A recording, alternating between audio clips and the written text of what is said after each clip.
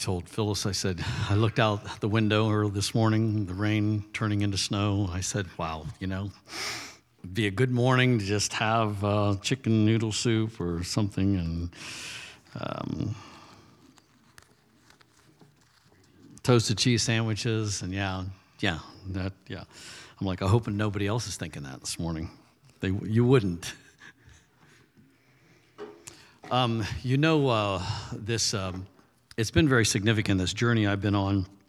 I came to a place where I needed to change some things in the worship team, equipment-wise, and needed stuff. And I'm looking around, and I'm like, oh, I could use $5,000, like right now, boom. And then I often get stuck at that point, like, how do I get it, and what do I do, and what's the right way? And didn't quite have that amount in our worship account, so I worked through it, and I just took that anxiousness. Hopefully you can relate to anxiousness about things sometimes. I would hope it's not just me. I took that. It has value, that anxiety, that striving, and there can be a lot of mixed feelings in that. There usually are. So it's not just a single feeling. There are feelings. You feel stuck, and there's just all kinds of things that start firing off in your mind of walls and hindrances and barriers, and you can move into frustration and despair. And so I worked through it one morning up here, praying, and I went, I need to sow seed for this. I'm not going to ask for it. I'm going to sow seed for this. I asked the worship team and a few people to stand with me, and they're like, yeah, we'll do that. Stand with me. And so did that, and in the midst of that, I found out there was some money in an account that we had closed that Diane said, here, you can have this. And I'm like, okay, but I don't want to just put it in I want to sow it. So it was the beginning of sowing the seed.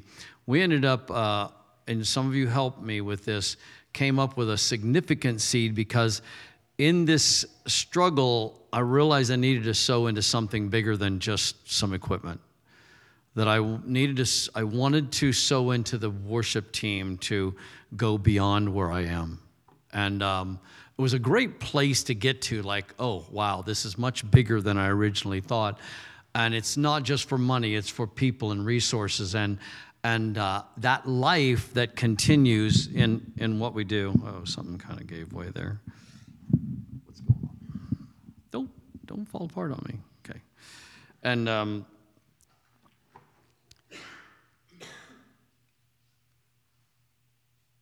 I've watched ministries and churches and et cetera, go into a death spiral. If that happens, it's really hard to pull up out of it.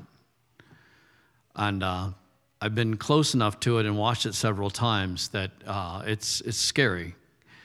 And I don't want that. I don't want it just to, these things, they never quite die. They just get to where they're in a should-be dead state, and they kind of continue living, move. I don't want that kind of church. I don't want that kind of ministry. I don't want anything, and I don't think you do either. So I began to put together this seed, and we sowed $2,200 at that point. I held the check up, like, here we go. Sowed it to Sean Foyt's ministry. Felt really good about that. And then just waited on the Lord. Wait on the Lord. Wait on the Lord. What's waiting on the Lord looking like?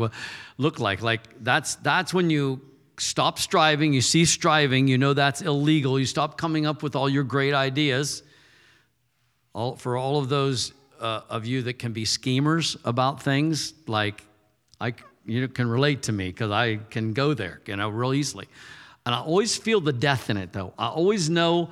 Right away I feel grieved and quenched, like I know this isn't right. I know it's not what the Lord wants. I'm figuring out things. Hey, we could do that, And so waiting on the Lord is waiting on the promise with no idea how it's going to happen. That's the best. The more empty you feel in that moment, probably the better it is, the more real it is. You really don't know. You can't even imagine how it's going to happen or where it's coming from. That's a great place to be, actually.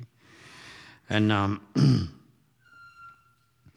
so Phyllis made a decision to tithe out of some money that she got into the worship team, and like, bam, like, I didn't ask her to do that, and she didn't know what the amount was that I was like, I need this right now. I could use this right now. I could spend this right now. And so I think I'm supposed to tithe into the worship team. No way. That's a great idea. Where'd you come up with that at? But I know I hadn't said anything, and definitely wasn't forcing that. And so that really, like, wow, that was big. And then Cindy Vincent has been, I just need to share this with you. I'll apologize later, Cindy, if I go say something I shouldn't. But she's been reading through the Bible, and the last reading, so how many times have you gone through, like, in the last year? 3? And now here's the thing. Here's what's really important for you. It has changed her. Like, it caused a change. It caused an effect, and she's just reading her Bible, just reading. So the last is she felt she was to come here to the church and read through the Bible out loud. Now, I don't know how many of you, I'm not real fond of reading out loud. I have to make myself read out loud. It takes extra energy. Like, Phyllis will be like, read that to me. I'm like, that's a lot of work. I don't want to read that to you. I just don't like to read. I don't need my 20,000 words in a day. I'm good with being more quiet. And so, but Cindy committed to that. Phyllis helped her. Cynthia Woods came and helped you. And they would come here, and it had to be here, and it had to be. So she walked that out. She'd often come Saturday morning, spend hours and hours. Thursdays, 66 chapters. What's that? 60 chapters per setting. 60. Oh, and of course, Cindy is like, this is how she functions. And so she went, we have to hit 60 chapters. Yeah. Those are the kind of people it takes to get these things accomplished. So, yep.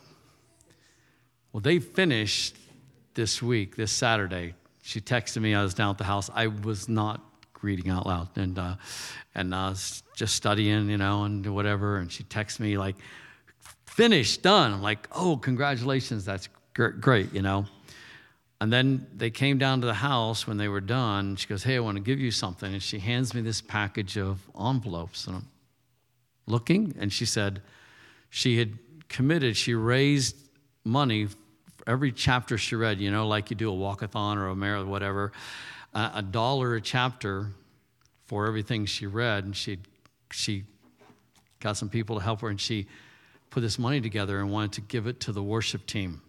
Now, y'all know there's 66 books in the Bible, but how many of you know how many chapters there are in the Bible?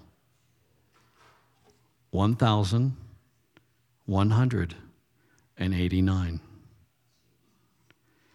So that seed I sowed is still producing, and I expect to produce even more. Like, it's really, and it was like I did the right thing. Yay! Like I got it right. And I waited on the Lord. No nails, but I waited. And the Lord provided and gave and supplied, and it's not just it's people, and it's been working in this time, through this whole season of praying this and waiting. Like, it took a while to sow it, but like I felt like there was a release, and there's been a release in our whole life and our finances and everything. As I re-upped my tithing and made this little adjustment to do it with all my heart and to do it with faith, because I heard this teaching, like Robin Bullock, really click something with me. Like, I got something I hadn't gotten before. And this principle of sowing and of reaping and sowing and harvest. And so I've done that, and things have just changed incredibly. And not only do I have stuff and things that I wanted, but I also have people. I've got 2 more guitar players that we're working, and it's a slow process, but they are getting things and doing things and working, and I have a keyboard player in training that I'm working with, like Tempe Muck. Like, I've been working with her like mostly once a week, and we get together.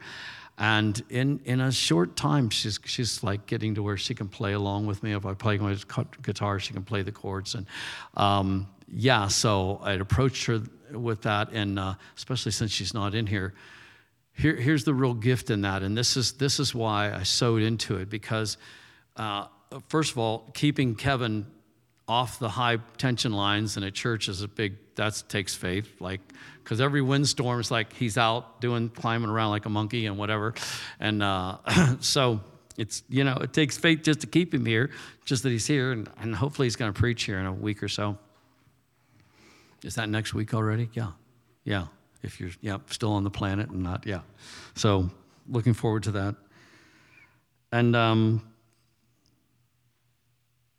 I'd heard, as I've been starting to work with Tempe, and I lose a lot of people that start things because something else comes in and takes them right back out. This happened to me a lot of times. And you can't say anything, but it gets discouraging. Like, how do you build when everyone that starts then gets pulled off to something else? And I had learned she had made a decision if she was going, there was a program, something at school that was coming up. And she's like, no, I'm not going to do that next year. I'm going to be on the worship team. I'm going to be like, I'm putting that as a priority. I'm like, wow, that's what I sowed into.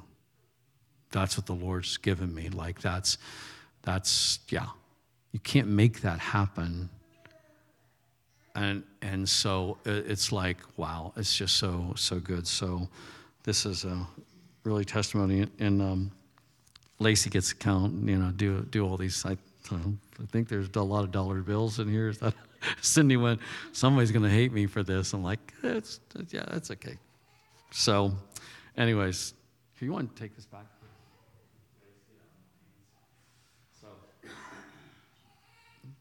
Yeah, good stuff, huh? And I'm telling you, I could go into details about things that are happening in my personal finances.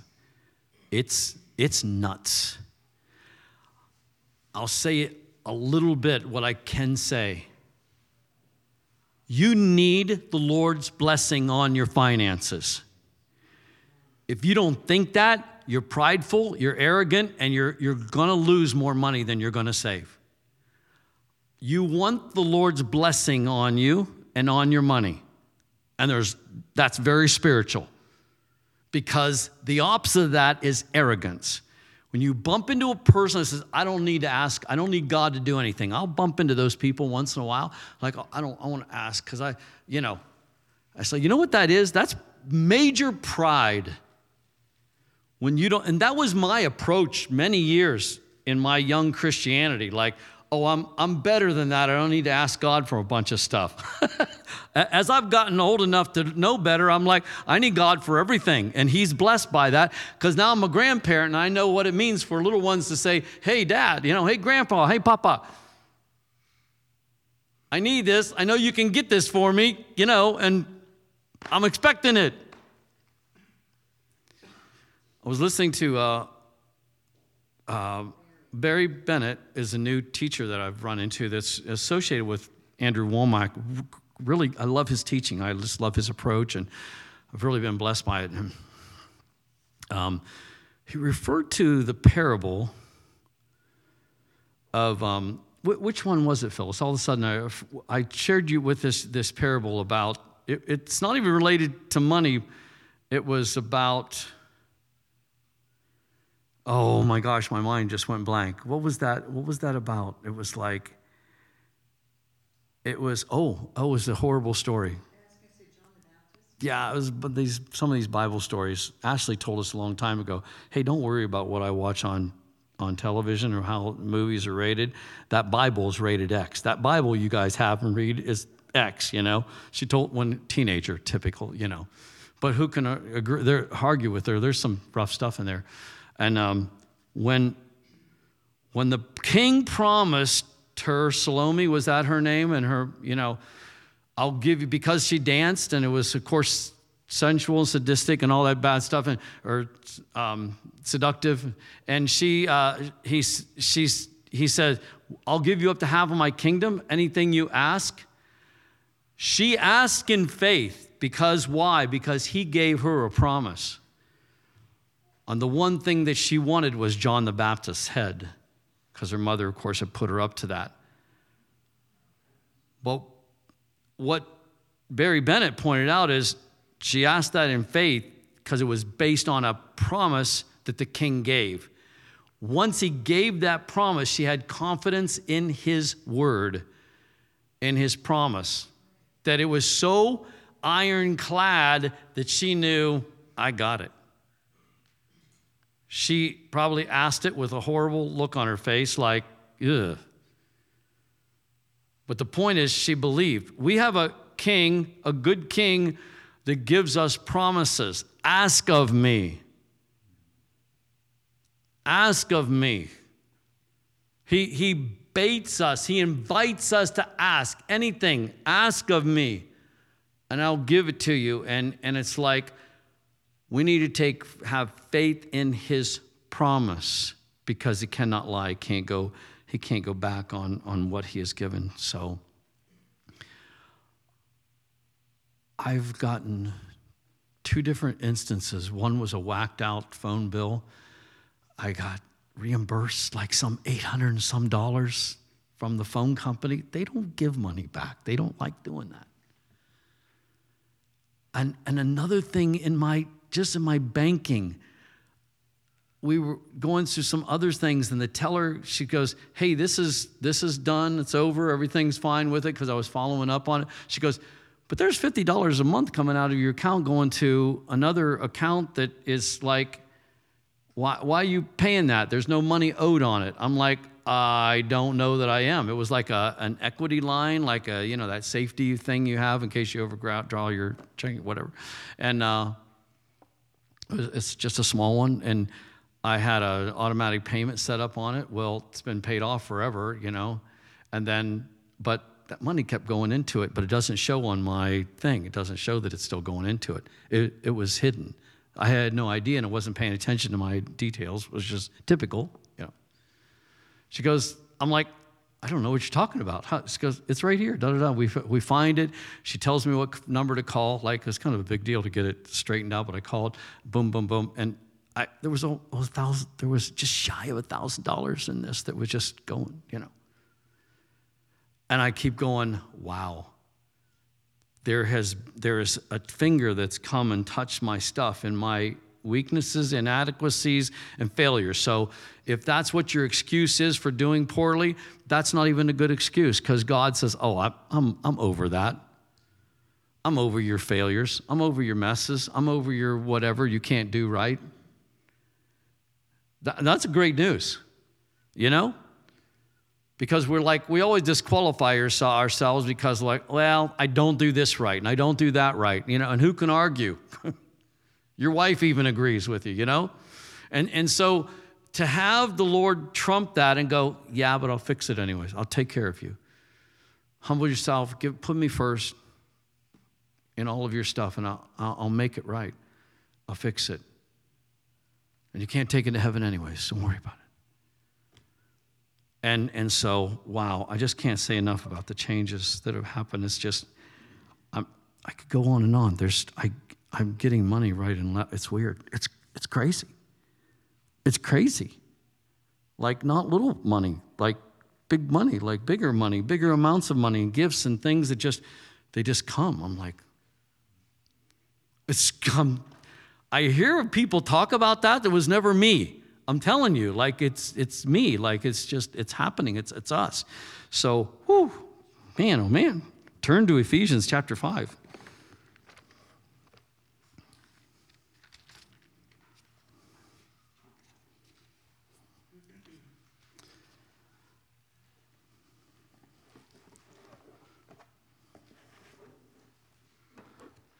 There seems to be an anointing for me on this in Ephesians. I didn't mean to go here, but all of a sudden it's like, oh, this is rolling. I'm going to stay here. There's oil. There's stuff here, so let's go. Just my heart's just to preach the word and trust that the word changes and transforms us and makes the difference. Ephesians 5, verse 1. First, not even the first sentence, just the first phrase. Be imitators of God in everything you do. You want to make an adjustment in your life? Like, focus on this, because even in your Christianity, it can be so hard to stay focused. Because the million things you should be and do, right? Have you ever struggled with that? Like, I want to get my act together, but I don't even know which act to get together first. Like, get this act together, or get that together, be better here, or better there, or, more faith, or more prayer, or more diligence, or what, like, even that can cause anxiety. It's like, wow, where do I focus? And the enemy loves keeping you jumping around. He loves that. He loves, you're like, I'm going to go after God. He's like, yeah, you do that. Go here. No, go over here. No, go here. Oh, you should be back there, right? He loves that. It's like, they're still useless. I love it. They still can't get plugged in because now they're trying so hard. They're like, you ever try to get that outlet, that plug in the outlet, and it just isn't, you're like, you don't have it turned right, or it's this, or I run into that all the time. I'm like, you think I remember how, which side, the big side, And it's just so frustrating. And then if it's dark, you're like, I know it's right here. Boom, boom, boom, boom, boom, boom, boom. Oh, crying out loud. Turn on the light, I can feel it, but I don't want to stick my finger in that hole, like it's, So it feels so good to get clear direction. It's like, do this. Be an imitator of God in everything you do. The word imitator is a Greek word, mimetz, and it depicts an actor playing a role, which is a great illustration for us because our culture is full of actors, right? It's so predominant, celebrities, actors. And so we're very familiar. We get to where we love certain actors, but we don't love them as a person. And if you knew them as a person, you probably wouldn't love them. You probably don't even like them, right? But you fall in love. We actually love the character they play. Well, I love this character. I love what this role. And a good actor, if you've heard any of them talk, once they get a role, they study that character. They don't study themselves. They study that character. And sometimes they'll go into this mode. I've heard a few talk. I don't listen to this a lot, but I've heard a few talk. And they study and they start acting out this character in their everyday life. Like they get into this thing, and with their family, wherever they are, they look like that, they talk like that, they take this on, they practice this so they can fully get it. It's kind of creepy, actually, what some of them do. It's like you want to be finding a good character to act like because, sometimes they're not always emulating good characters, so. I don't know if any of you remember the name Heath Ledger. That's what we're concerned happened to him. He became that one character in one of the Batman. Was he the Joker? Yeah. And it was so, he got into that so bad, he died. And that's what he was doing when he died. That was like an unexplainable death, weird stuff. So there's a price to pay. So there's that part of it, but the good part of it is the studying there. They become imitators of something to the point that we watch them and enjoy them because we're so into that character. And so we're all called, whether it's one of our little ones walking around here in a Spider-Man suit, I'm not going to mention any names. Josiah used to be the primary one to come with his costumes on. I'm like, does he have parents? Is somebody watching? I was looking at it, about to criticize. You have those, you wouldn't say it to them, but you're thinking it. And those spirits says, like, that's what I want you to do. Put on Christ. Oh, yeah, forget I was thinking it. That's great, Because Jesus wants us to put on something. He wants to put on us. Are you still too self-focused? Because the more focused you get on yourself, the more miserable you are. Just give you a little secret here, free info. You don't get feeling better about yourself by looking more at yourself. I advise you only do that with the leading of the Spirit to show you something, and then we move on. You get released from it and move on. But a full-time study in your navel will make you very depressed, okay? Who's my mother? Where did I come from? Type of thing. So, study Christ. Put him on, and here's permission. Mimic Jesus. Look like him, act like him. Let this become your persona.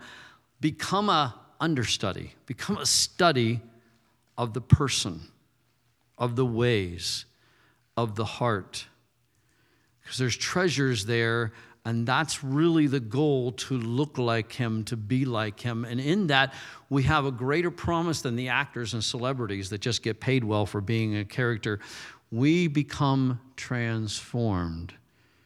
So for us, this is not, it may even feel like pretend sometimes. You want to kick the dog, but you're like, but Jesus wouldn't kick the dog. So, I want to, but I'm not going to. But I really want to, but I'm not going to. And we struggle with what we want to do. It's like, it's okay, just so you don't do it. Just say no. Forget about how you feel, just like, I'm following Jesus. I'm following Jesus. I'm acting like Jesus. I'm imitating Jesus here. Jesus would forgive. I wouldn't, but he would. I should. I don't feel like I should, but I should. Like, I'm going to obey him. I'm going to imitate him. What would Jesus do in this? Mimic him and be filled with his thoughts, his love, his deeds, his character, Brian Simmons wrote in his notes. Like in all that he is, mimic that, mimic him. I want to take a moment to, and I was supposed to read my Psalm, Isaiah 55. I got to do that. It's not too late. As the snow and rain fall from heaven, do not return until they have accomplished their purpose, soaking the earth and causing it to sprout with new life, providing seed to sow and bread to eat, so also will be the word that I speak. It does not return to me unfulfilled. My word performs my purpose and fulfills the mission I sent it out to accomplish. So, amen.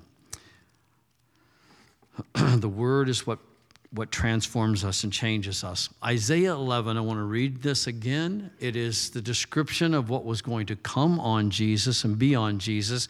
Here's how you identify him when he comes in Isaiah 11, starting in verse 2. The Spirit of Yahweh will rest upon him, which indicates the spirit of prophecy would be on him. He's going to declare and proclaim the will of God and the heart of God every place that he goes, which he did. Description about this spirit that was going to be on him: the spirit of extraordinary wisdom, the spirit of perfect understanding, the spirit of wise strategy, the spirit of mighty power, the spirit of revelation, and the spirit of the fear of Yahweh. And so those are the characteristics of the Spirit that was on Jesus. And since we're in union with him, as Ephesians explains to us over and over and over again, this is what you have access to. I'm not conjuring this up. You don't have to study any deep languages to figure this out. This is clearly what Jesus wants for us, to be in union and to receive that. So access that, put that on. And we're learning and renewing our minds. I need to make a declaration that that's on me, even when I feel as dumb as a stack of bricks. I don't need to comment on that. I just need the spirit of wisdom is on me. When I come up and practice my instrument, my guitar, my keyboard, I've been praying for more anointing. I've been tapping into what's available to me, not looking at my own abilities. I might have to do a repair on this thing right in the middle of something happened. Our pets' heads are falling off. I don't know why. And yes, that's a bad quote. It shouldn't be true. Everything's falling apart. Hang on. Wow. Okay, don't touch that. Goodness. If continuing on in Isaiah 11 about what Jesus looks like and what we're to look like with this command, this word from Paul to imitate Christ. He will find his delight in living by the spirit of the fear of the Lord. He will neither judge by appearances nor make the decisions based on rumors. Oh boy, could we use an upgrade, huh?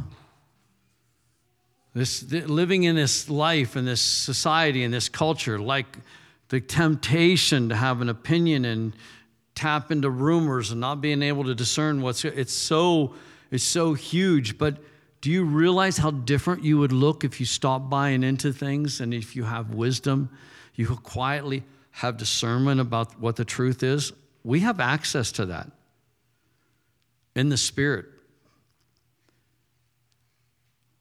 With righteousness, he will uphold justice for the poor and defend the lowly of the earth. His words will be like a scepter of power.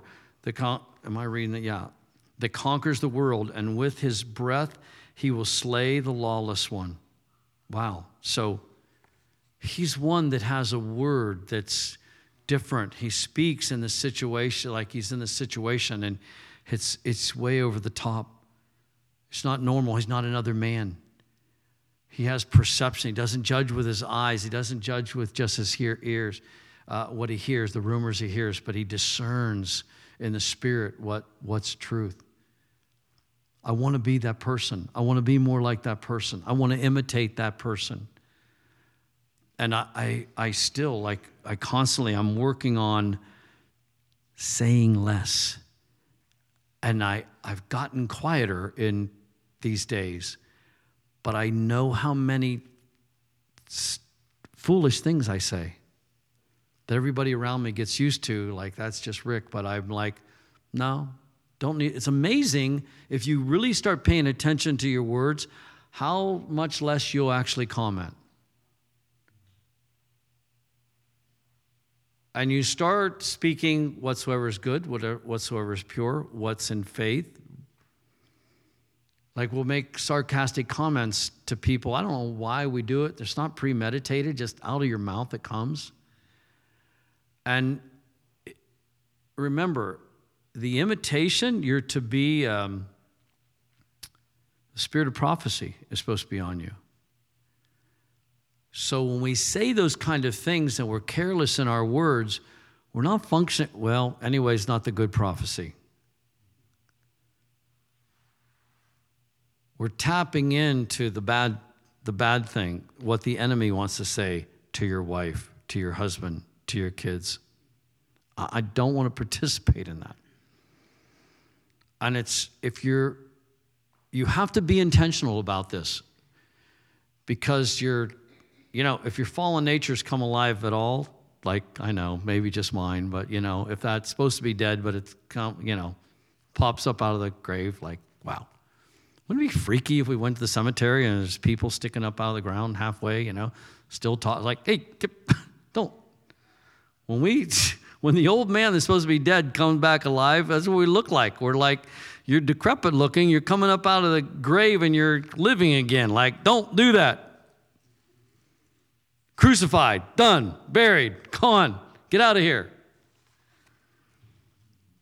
Wow. Wow. And we haven't even got off this first phrase. Be imitators of God in everything. Turn with me to John. Very familiar passage. John chapter 3.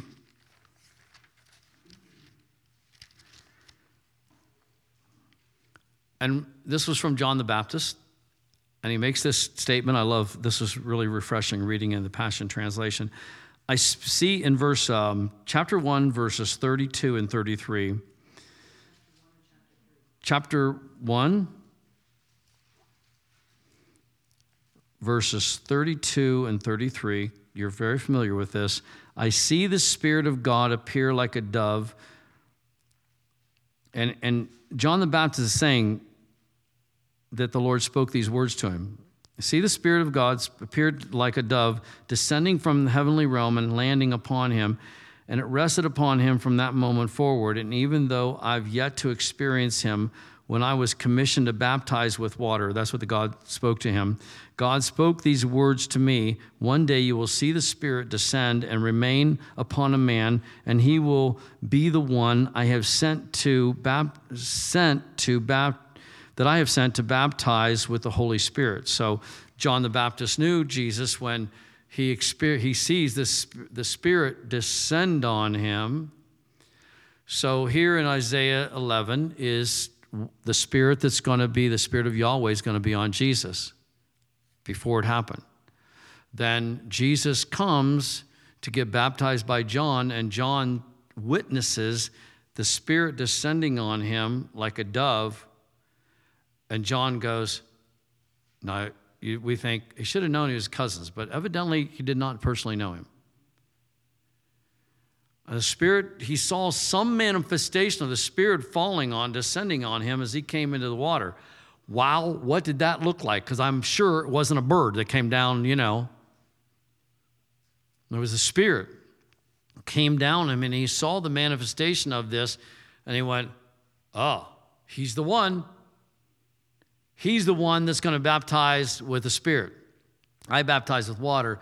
He's going to baptize with the Spirit.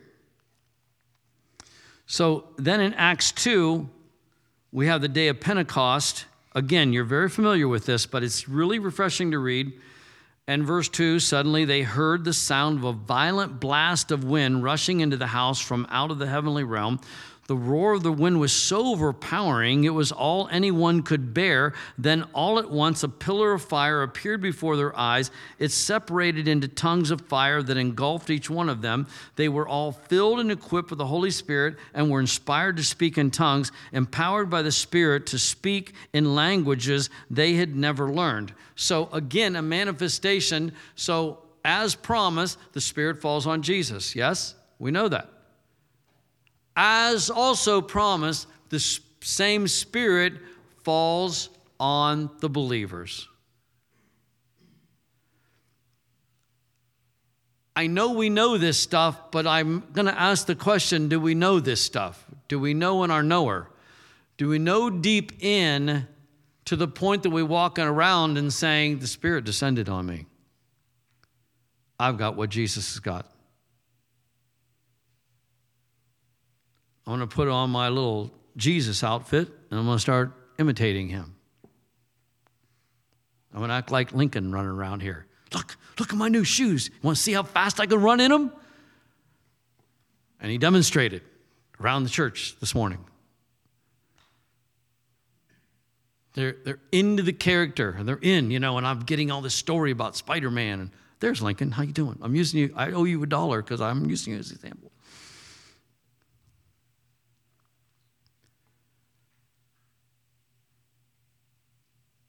Do you not, when you watch the children worship and they're crazy dancing and whatever, don't you realize we should be we need to they don't need to grow up, we need to grow down.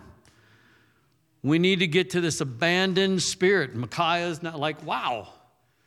I'm it's really hard to lead worship when you've got that in front of you, and pay attention to where I'm at. Very challenging, and I love it. I feel so peaceful when I look out. I could just forget what I'm doing.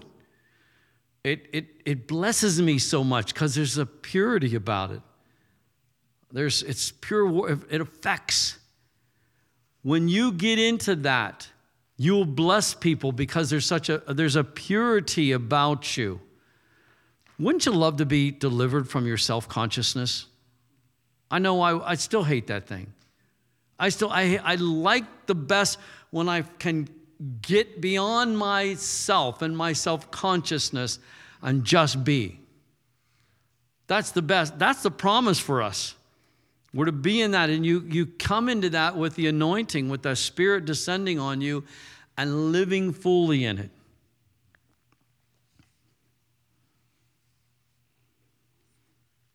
So the Spirit falls on us.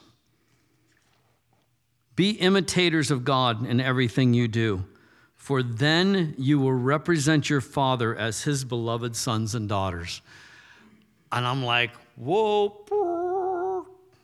When I read that, it impacted me. I mean, I've read it a million times, but when I read it, it impacted me.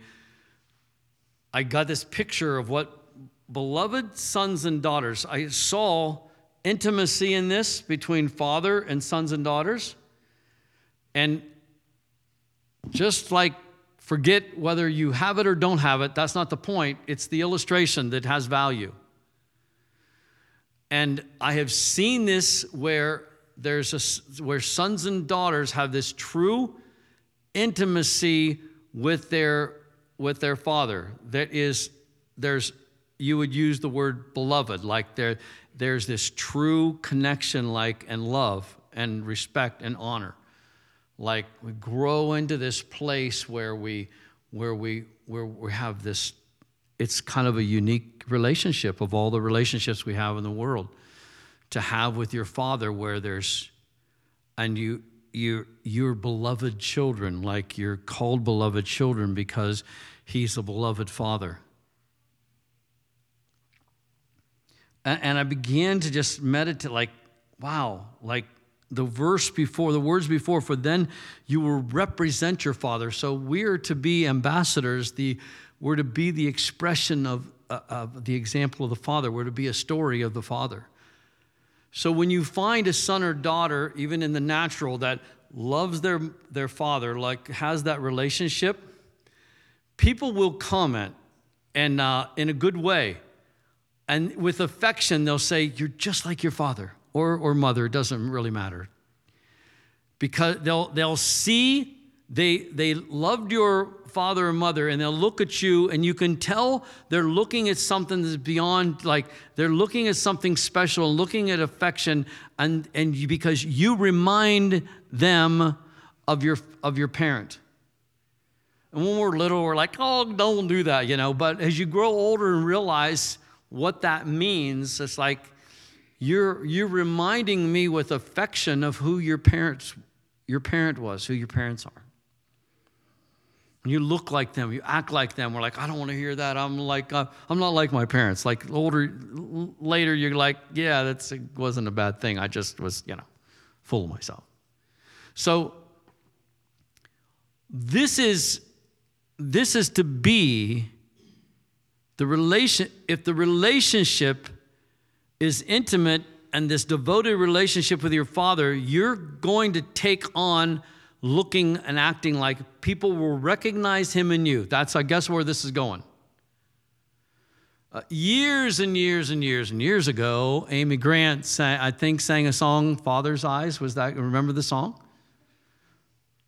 And wow, nailed it. It was really good. It was about this, about you have your father's eyes. Like, I want to have my father's eyes. There's still some changes that need to take place. If I'm connected to him, I look different, I act different.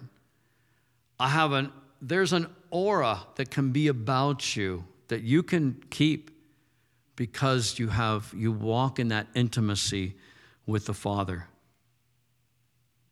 Be imitators of God in everything you do, for then you will represent your Father as his beloved sons and daughters.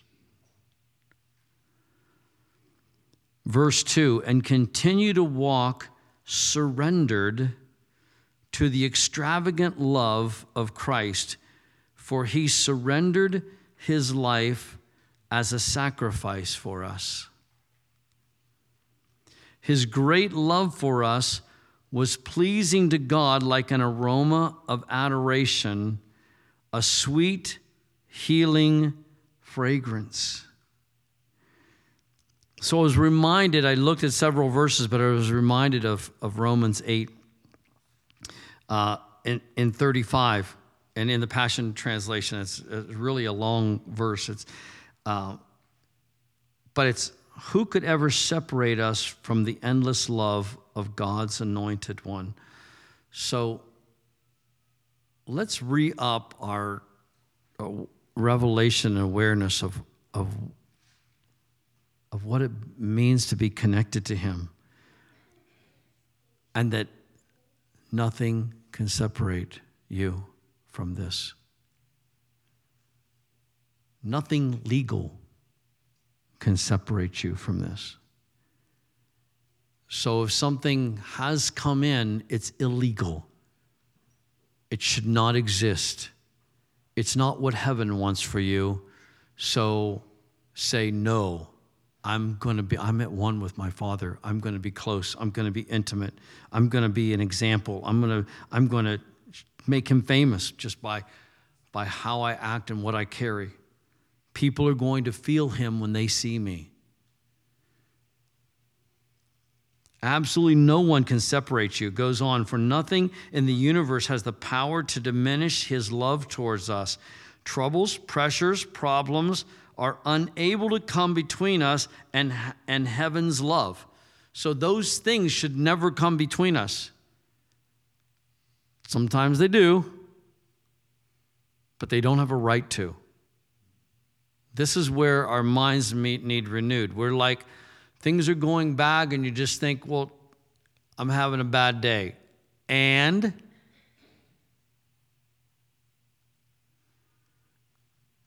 I know your Father's not having a bad day, so why are you having a bad day? What's bad about it? Oh, yeah, that stuff? And that stuff's bothering you to where you've lost your smile, and you've lost your hope, and you've lost your faith, and you've lost your vision? That's just stuff. That's just stuff that the Father's going to just throw away anyway. He's going to just those aren't obstacles. Those aren't going to keep you from anything important. What about persecutions and deprivations, dangers and death threats? Like, wow, this is scary. No, for they are all important. They are all important, impotent to hinder omnipotent love, even though. They're all impotent to separate you. So when things have come and our countenance has fallen and that's like all, when you share that with your friends, if we're godly with one another, we're like, what? Why would you let that get you, Like, I know we all have this license in our pocket, like, I'm not doing well because I have problems. See, here's my card. They hand these out at our church. Things are bad enough, just pull out your card. So you had a bad day,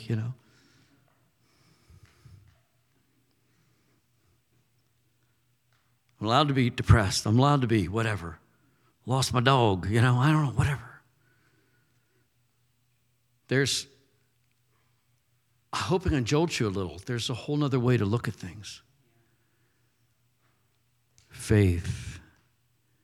Renew your mind. Embrace these amazing scriptures. Nothing can separate you. So walk surrendered to a Father that nothing can separate you from. Walk surrendered to a Jesus that knows no bounds and no limitations and no disease and no sickness and no death. Walk surrendered to that. And then you can be an imitator of the one you're called. Study him. Become an understudy of Jesus so you can live at that level. And we all need to come up to this. We do. I've not met too many people that have this all together. But the Word says we can have it. Let's go by the promise and not by the experience. Yeah? Father, in Jesus' name, I just thank you so much for this supernatural gathering today. We worshiped, we came, we fellowshiped, we expressed our love to you. We accomplish a great, great thing when we come and worship. We participated with heaven to surround the throne today. We came and sat under your word that is powerful. It came down from heaven, and it will not return without changing us. It will not return without affecting us. It will not return without causing a huge transformation in our life as we just say, yes, amen, I receive it. I receive your grace. I receive your favor. I want to transition into being an imitator, studying you and thinking and pondering the different ways that you will respond than how I respond, the different ways that I could think the way you think, the different ways that I could handle situations and relate to people. Just transform my relationships, everything, my language, my speech, my tongue. Set a guard over my lips so I don't sin against you, so that I represent you, whether at work or at play, that I represent you, that I draw people to you because you are glorious and you are worthy. And we have Jesus. We have believed on him. We are asking for the fullness. We're asking for all that you have for us. In Jesus' name, amen. Amen. Amen.